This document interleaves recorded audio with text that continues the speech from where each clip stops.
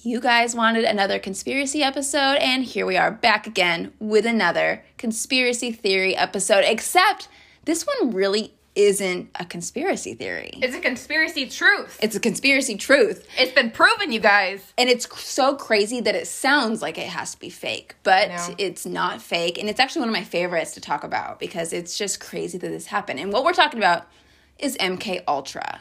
So if you haven't heard about it, sit back, buckle up, because it's pretty freaking wild. I'm just so happy that everybody likes the conspiracy theories Me just too. as much as us. Me too. Guys should see our DMs. You guys want more. You're interested, and it's fun and entertaining for you. Yeah, I mean, because like we've said before, talking about mommy stuff can be, we're kind of over it. At the end of the week, when our Sundays are our time together, let's talk about crazy secrets. Let's talk about conspiracy theories, true crime. We'll get there. So just hold tight. But today's MK Ultra one, I think you're going to enjoy if you like this type of stuff. And even if you don't, I think everyone should know about this. Because it's a truth. Because it's a truth. This really happened with our government here in the United States. Yes. I think it's important to know, though, when the CIA was formed. So I'm going to tell you right now, we're getting a lot of this information from the CIA.gov and from history.com. So this isn't just pulled out of our ass. Yes. And some of it we want to read because it's important to get it perfect. Accurate, okay? It's accurate. So like all government agencies, the CIA was not created overnight and functioning at full capacity the following morning. In fact, there were various renditions of intelligence agencies for 6 years prior to the formal establishment of the Central Intelligence Agency. At the beginning of World War II, America's first intelligence organization was created. That organization moved and morphed and changed names before President Truman signed the National Security Act of 1947, creating a permanent Central Intelligence Agency. So you got in 1941, there was the Office of the Coordination of the Information, which was COI. Then in 1942, you had the Office of Strategic Services, which was the OSS. 1945 was the Strategic Services Unit. And then in 1946 was the Central Intelligence Group, which was the CIG. And then it wasn't until 1947 that it became the Central Intelligence Agency, which we know as the CIA. Which we still have now. Which we still have today. So that was established in 1947. It's important to know because MK Ultra was very soon after that.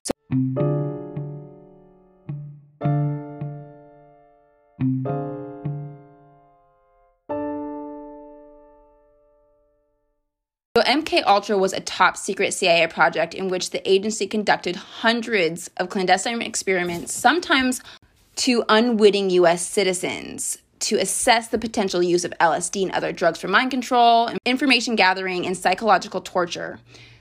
Though Project MK Ultra lasted from 1953 until about 1973, details of the illicit program didn't become public until 1975 during a congressional investigation into the widespread illegal CIA activities with the United States and around the world.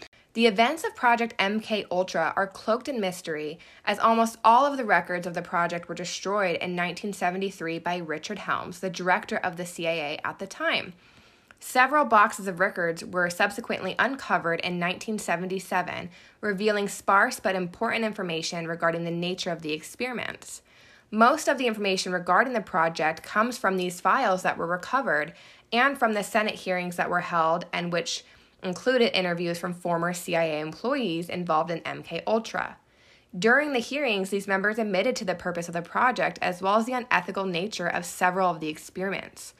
Media outlets in the 1960s and 70s jumped on the story when it was revealed, sensationalizing facts. This, combined with the few records that are still in existence, make up the truth surrounding MK Ultra murky. Despite the shrouded nature of the project and the hazy details surrounding it, it is certain that unethical experiments were performed at many institutions, including McGill University. So I think it's important to know that a lot of the people in these projects had no idea they were even part of it, which is insane. Yeah, and it started in 1953, and the CIA was formed in 1947, was it? Mm-hmm. So it's 5 or 6 years after the CIA was formed, they're already starting to do these experiments. And how long did it last? 20 years? So till 73, yeah. So 22 years the CIA was doing these experiments without people knowing. And then it wasn't until 75 that it became public knowledge that this was even going on. So our government was experimenting on us unknowingly for 22 years. And it was mostly in the United States, but I think some of it was in Canada as well, which is interesting. Mm-hmm. The project involved more than 150 human experiments involving psychedelic drugs, paralytics, and electroshock therapy. Sometimes the test subjects knew they were participating in a study, but at times they had no idea, even when the hallucinations started to take effect. If you don't know you're on drugs... Can you imagine? Could you imagine? Especially, like, you don't know you're on drugs and you start feeling the effects of it because you're not in your right mind. You're not thinking, oh, I might be on drugs. Yes. You're just thinking, I'm losing my effing mind. Well, because part of being on drugs is, too, is, like, preparing. You know it's about to take effect. Just to be like, what the fuck's happening right now? You need to accept that you're about to trip. Mm-hmm. You go into it knowing I'm on a drug. I'm in a safe place. Yep. Like, I could never imagine doing it. It's terrifying. That is terrifying. So many of the tests were conducted at universities, hospitals, or prisons in the United States and Canada. Most of these took place between 1953 and 1964, but it's not clear how many people were involved in the test. The agency kept notoriously poor records and destroyed most of MKUltra documents when the program was officially halted in 1973. So we do know a lot about it, but there's so much that we don't know, which is crazy. Like, what don't we know? So once we tell you some of the things that took place that we do know about, my mind always goes to, oh my God, this sounds wild, but what the fuck happened that we don't know about? Because if what we know about is the tip of the iceberg, there has to be way more worse stuff going on. Yeah. That is why they destroyed the evidence. And the fact that so many people didn't know that they were involved in it, how many people went on with the rest of their life not knowing? Mm-hmm. How many people go back and think about times that maybe they went crazy and who knows what the long-lasting effects were, and they still don't know that it was because they were actually a subject to MKUltra. Yeah. Well, some people have come out and wondered if their memories and things that happened to them were part of this. Mm-hmm. And I mean, once we finish this, we can talk about it more, but I still think that similar stuff is going on today, to be honest. The project began as an attempt by the U.S. to devise mind control and interrogation techniques following the Korean War. American soldiers were returning home seemingly brainwashed, disillusioned with American values, and overtaken by communist thoughts. The CIA began to believe that foreign powers possessed methods of mind control that had allowed them to brainwash American prisoners of war.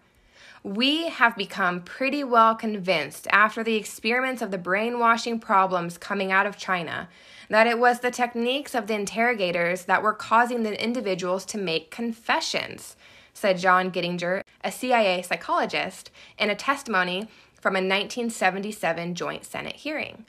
The CIA was initially interested in discovering a truth serum. At the time, many believed in the possibility of a drug to use in interrogations that would eliminate all inhibitions and prompt subjects to speak without reticence. The CIA first experimented with the use of LSD with little luck and later delved into different types of psychotherapy and hypnosis in the hopes of discovering the secret of mind control.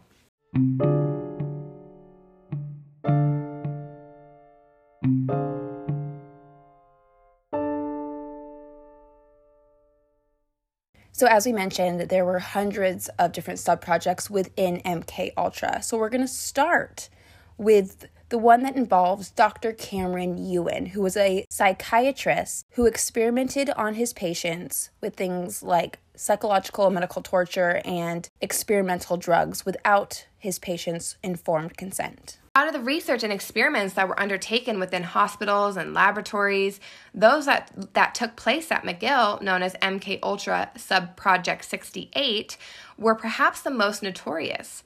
Dr. Donald Ewan Cameron was the head of McGill's Allen Memorial Institute when the experiments were performed, and the main researcher implicated in the project.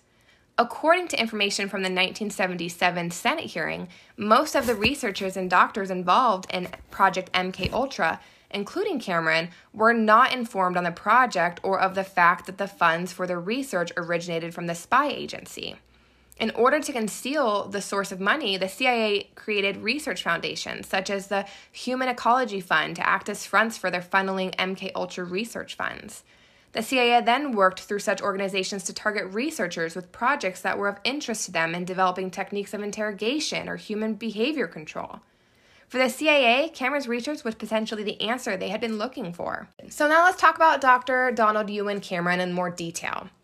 Cameron was a leading figure in psychiatric research and was working as a professor in Albany when he was invited to Montreal to become the first director of the recently founded Allen Memorial Institute, which housed the psychiatric department of the Royal Victoria Hospital and was affiliated with McGill University. Cameron's research was focused on discovering the root causes of mental illness and finding ways to cure them. He believed that the manifestation of mental illness, specifically schizophrenia, was the result of repeated patterns of socially unhealthy behavior in patients, and concluded that it could be cured by depatterning these unsound habits. The depatterning was meant to break down the patient's personality completely in order to rebuild it from scratch.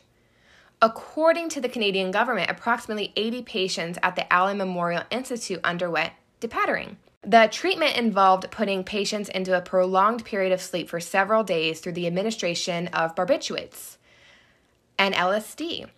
This was followed by massive doses of electroshock therapy over the course of several weeks, ultimately reducing patients to a childlike state. The method consisted essentially of the administration of 2 to 4 electroshocks daily to the point where the patient developed acute confusion, disorientation, and interference with learned habits of eating and bladder and bowel control. Cameron wrote in an article published in a journal, Comprehensive Psychiatry, in 1962. The patient may also show loss of second language or all knowledge of his marital status. So people would go in with depression or other issues, and then they would come out not being able to talk, not even be able to control their bowel movements, going back to a childlike state. That is insane. Yeah. Once patients' brains were depatterned, Cameron believed that they would be able to be retaught proper forms of interaction and behavior. This practice, which Cameron dubbed psychic driving, involved subjecting patients to repeated audio recordings in order to reinforce positive messages within their minds. Patients would typically be sedated with muscular paralytic drugs using this process, and they could be exposed to hundreds of thousands of repetitions of a single statement throughout the treatment. Even in the 1950s and 60s, when the experiments were conducted, the practices utilized by Cameron were extreme. Electroshock therapy was commonly used at the time to treat depression.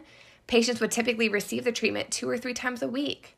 Cameron's administration of electroshock to patients multiple times a day over long periods of time, however, was undoubtedly outside of the norm. He was an authoritarian, ruthless, power-hungry, nervous, tense, angry, and not very nice. Dr. Elliot Emanuel, one of Cameron's former colleagues, said of the doctor in a 1980 interview with CBC. Whether or not Cameron believed that his physically and psychologically devastating treatments were helping to cure his patients' mental illness is up for debate, but the unethical nature of his treatment methods is apparent.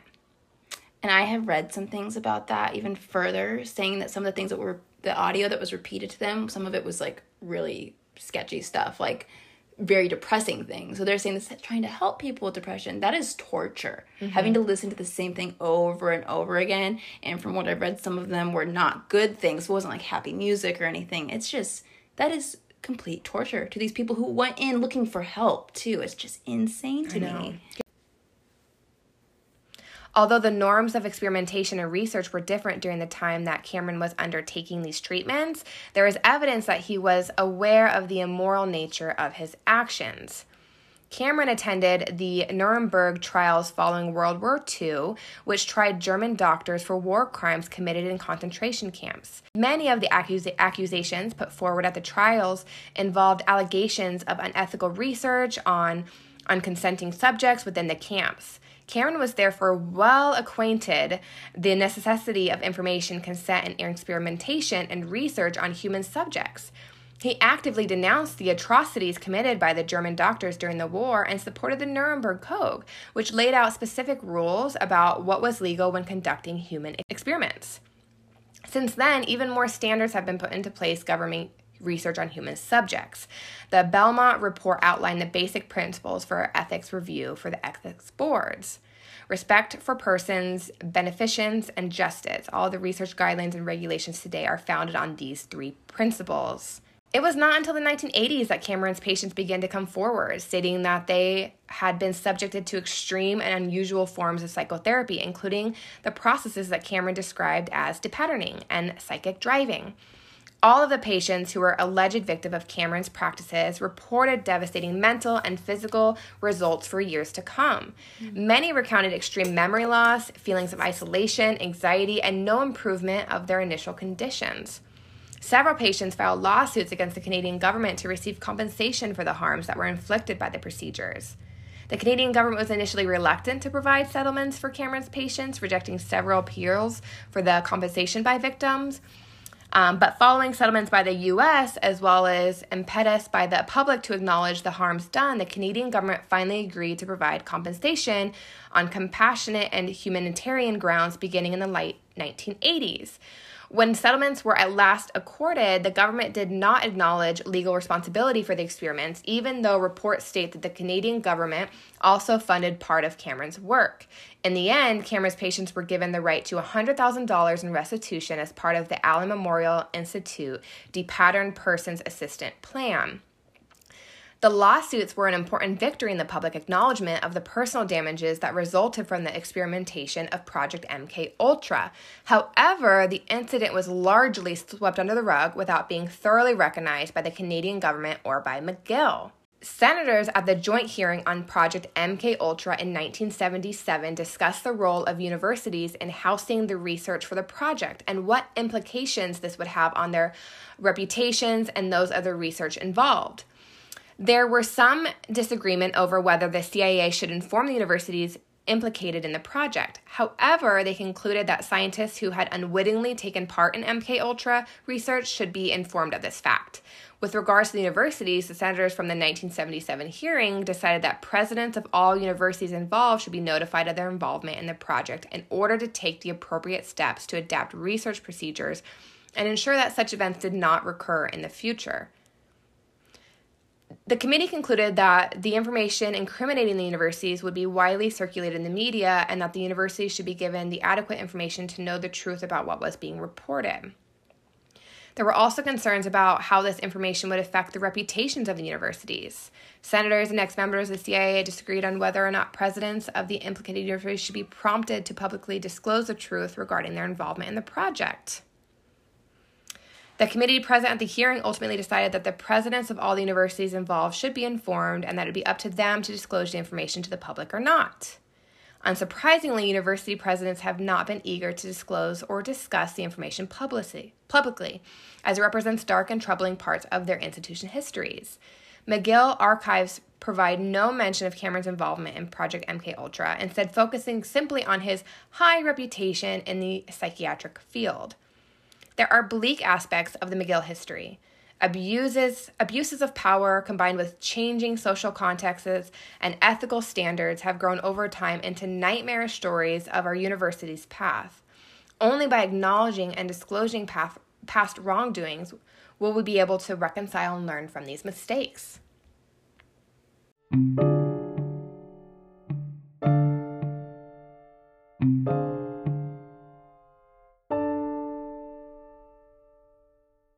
The CIA began to experiment with LSD under the direction of agency chemist and poison expert Sidney Gottlieb. He believed the agency could harness the drug's mind-altering properties for brainwashing or psychological torture. Under the Project MKUltra, the CIA began to fund studies at Columbia University, Stanford University, and other colleges on the effects of the drug. After a series of tests, the drug was deemed too unpredictable for use in counterintelligence. MKUltra also included experiments with MDMA, which is ecstasy, mescaline, heroin, barbiturates, methamphetamine, and psilocybin, which is magic mushrooms. Which, I mean, I tripped hard on magic mushrooms once, and it was scary. And you have a story. Like, you and Logan tripped together, and we're seeing the same thing. And I was freaking out. So I can only imagine if I was, like, slipped that without knowing, I would have probably had, like, a heart attack. I've been insane. Because I almost had one knowing that it was coming. Well, I even think about, I've shared it before, the time that I did a DMT. Mm-hmm. That, knowing I was going into a DMT trip was still the most insane experience of my life. Mm-hmm. I could not imagine if I wondered why I went into that. Like, thinking that maybe my own mind did that alone would be a trip. And it's crazy that, like, they had doctors that were involved with this, and they were doing this at universities. I was just going to say that. It's like Columbia, Stanford. These are huge universities. Insane. the CIA, the government, like, don't ask questions. Just, okay, we're doing it. I know, right? So then Operation Midnight Climax. This one is probably one of my favorites to talk about because it's so crazy. Yeah? So Operation Midnight Climax was an MK-Ultra project in which government-employed prostitutes lured unsuspecting men to CIA safe houses where drug experiments took place. This is one of my favorites, too. I just remembered what this is. Yes. Yes, this is so good. So the CIA dosed the men with LSD and then, while at times drinking cocktails behind a two-way mirror, watched the drug's effects of the men's behavior. Recording devices were installed in the prostitute's room disguised as electrical outlets. Most of the Operation Midnight Climax experiments took place in San Francisco and Marin County, California, and in New York City. The program had little oversight, and the CIA agents involved admitted that a freewheeling party-like atmosphere prevailed. An agent named George White wrote to Gottlieb in 1971, "Of course, I was a very minor missionary, actually a heretic, but I toiled wholeheartedly in the vineyards because it was fun, fun, fun. Where else could a red-blooded American boy lie, kill, and cheat, steal, deceive, rape, and pillage with the sanction and blessing of the All Highest?" So that, if you really take apart what that agent George White said, is of course that he took place. Like, he was able to get away with raping and cheating and murdering with the approval from the All Highest, meaning the U.S. government. Yes. This one's so crazy, too, because, like, they used prostitutes for this, which, easy target. Hey, get these men in here. They paid the prostitutes as well. And then they had the prostitutes drug these men. And they just watched this happen. What is the meaning of this? Who approved this? This is insane. And it was going on all over. It wasn't just one little place. It was California, New York, so it was across the country. And these men are getting drugged, have no idea what's going on. And what are they going to do? Who are they going to go tell? What are they going to say? Oh, I was with a prostitute, and now I feel, like, drugged up, you know? Yeah. So, and they don't know the big picture. They think maybe a prostitute drugged them. They don't think the CIA is behind a glassed window drinking cocktails and watching me trip balls. Can you imagine what those CIA agents were like? Probably sitting back, enjoying the show, probably being disgusting, probably laughing. Well, they're watching them have sex and like lose their freaking mind, like, and you're okay with it? Gosh, how can you imagine, like, those men? So they had no idea they're being watched. I know. During this. I know, it's Insane. crazy. By the government, no less. Insane. So just knowing that, too, like, it's insane to me that the government got prostitutes to do the dirty work for them, to drug these men, while they just sat back and watched. And excuse me, isn't prostitution illegal? Right. You know what I mean? So, like, you were finding these prostitutes. You weren't arresting them. Instead, you were, you know, probably being like, you have to do this or you're getting arrested. Yeah, exactly. You know? What are the prostitutes going to say? No. I know. They're getting paid to do it. Yeah. I know. It's crazy. I think that quote is really crazy, though. Like, the way that it's worded just makes me feel like that person was out of their mind. And like, the way that it's worded. Of course, I was a very minor missionary, actually a heretic, but I toiled wholeheartedly in the vineyards because it was fun, fun, fun. Creep. And this man was in the freaking CIA, which, you know, when you watch movies and stuff, you hold them at such, like, a high place. And now that I've read so much about the CIA, they're actually kind of terrifying. Sorry, if they're listening. Don't kill us. Yeah, please don't kill us. I'll say it now. I'm not suicidal. Yeah, seriously. I love my life. This next story about something that happened with MK Ultra is pretty interesting, too. So it's the death of Frank Olson. Frank Olson was a scientist who worked for the CIA. At a 1953 CIA retreat, Olson drank a cocktail that had been secretly spiked with LSD. I know that it was a retreat, so it was like a lot of boys, you know, out in the middle of nowhere at some retreat, and so drinking cocktails makes sense. But a few days later, on November 28th, 1953, Olson tumbled to his death from the window of the New York City hotel room in alleged suicide. But I do know before that happened, he was feeling out of it. He confided into his buddies that were there with him, saying he felt a little bit off. And I believe, I don't know if it's not in this. One of the buddies who actually poured the drink, I believe it was him, was with him in this New York City hotel room. And so what I believe is that that man probably pushed him out. And he didn't commit suicide. He was probably pushed out of the hotel room. Family of Frank Olson decided to have a second autopsy performed in 1994. A forensic team found injuries on the body that had likely occurred before the fall. So that means he was probably, killed and then pushed out. The findings sparked conspiracy theories that Olson might have been assassinated by the CIA. After prolonged legal proceedings, Olson's family was awarded a settlement of $750,000 and received a personal apology from President Gerald Ford and then CIA Director William Colby. I do know, too, there's also this CIA document. It's black and white. I've read it on the CIA's, through their documents that they have released. Mm-hmm. It says something about how if you want to have an assassination, make it look like they killed themselves, and a fall is the best way. So right there is a prime example of them doing so. But they got caught because the second autopsy showed that he wasn't, or he was killed prior to the fall. Well, it says injuries. Maybe not even killed prior to the fall, but I know I went to criminal justice school, and there's ways, if you get pushed out of a window, your trajectory is different than if you jump, or you just fall out, or if you get pushed. True. The trajectory of the fall is a little bit different, too. And it could have been a fight beforehand, too. You're not going to easily get pushed out a window. Yeah. So, and it's so sad. So he was tripping, and they're like, oh, we got to shut him up now. Mm-hmm. You know what I mean? And let's push him out a window. It's so sad. And, his family got $700,000. It's crazy, though. There was a settlement. They got paid out. A president apologized. Yep. The CIA director apologized, and yet people still think of MK Ultra as a theory when it's been proven. That's what's interesting. Even in this writing, it says the findings sparked conspiracy theories that Olson might have been assassinated by the CIA. He was killed. There was injuries. Or else, why wouldn't he have gotten paid out? Why would the family gotten paid out? Insane. Why would apologies from the president and the CIA director be given? So the next one's about Ken Kesey and other MK Ultra participants. Ken Kesey, author of 1962 novel One Flew Over the Cuckoo's Nest, volunteered for the MK Ultra experiments with LSD while he was a college student at Stanford University. It's pretty interesting that he actually volunteered for it. I can see that, though. You're like, hey, we're going to watch you do some LSD. I think there's a lot of college students that would agree. That's the crazy thing, is there's people that would agree, but they just wanted to see what you would do if you had no idea. Exactly. That's more interesting to them. So Kesey later went on to promote the drug, hosting LSD-fueled parties that he called Acid Test. Acid Test combined drug use with the musical performances by bands including the Grateful Dead and psychedelic effects such as fluorescent paint and black lights. These parties influenced the early development of hippie culture and kick-started the 1960s psychedelic drug scene. Other notable people who reportedly volunteered for the CIA-backed experiments with LSD include Robert Hunter, the Grateful Dead lyricist, Ted Kaczynski, better known as the Unabomber, and James Joseph Whitey Bulger, the notorious Boston mobster. So basically the CIA started the 1960s psychedelic drug scene, if you think about it. That's crazy. And there's rumors that Manson was involved with it as well. There's a book called Chaos, and it's Charles Manson, the CIA, and the Secret History of the 60s. It's written by Dan Piepenbring and Tom O'Neill.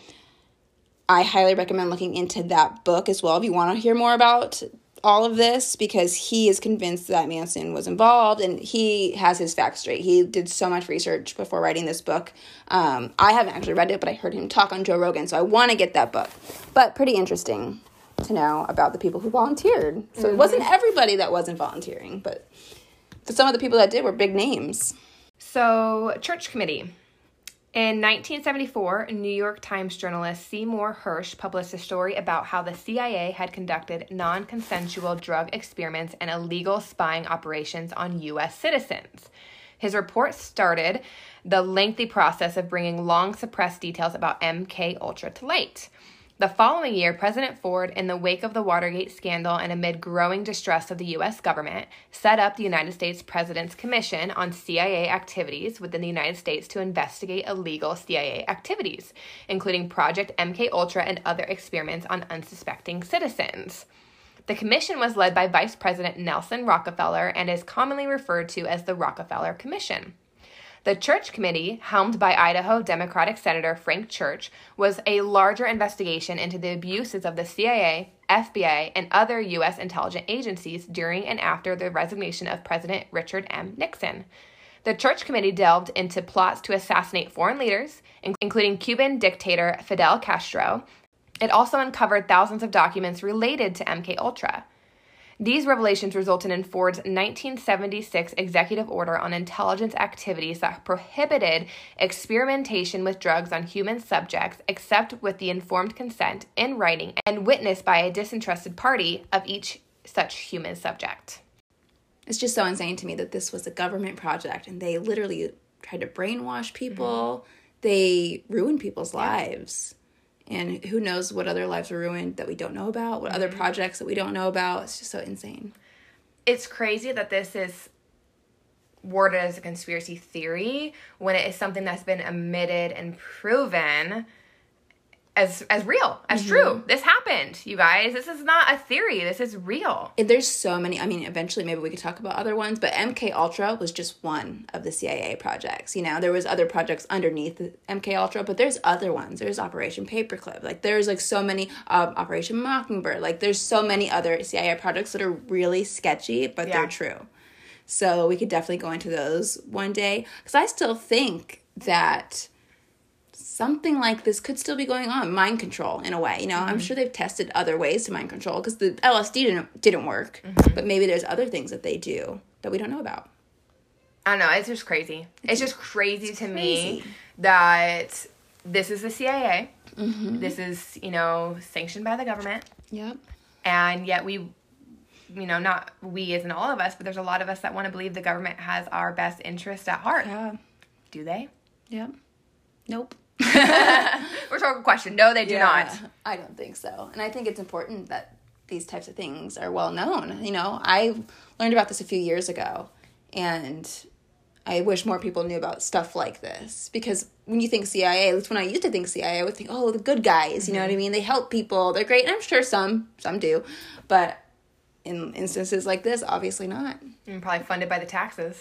All these experiments funded by the public. Insane. I hope you guys enjoyed this one, and I'm curious if you knew about this at all, or if you're just now for the first time hearing about it. DM us. Let us know your thoughts, because we always like to hear.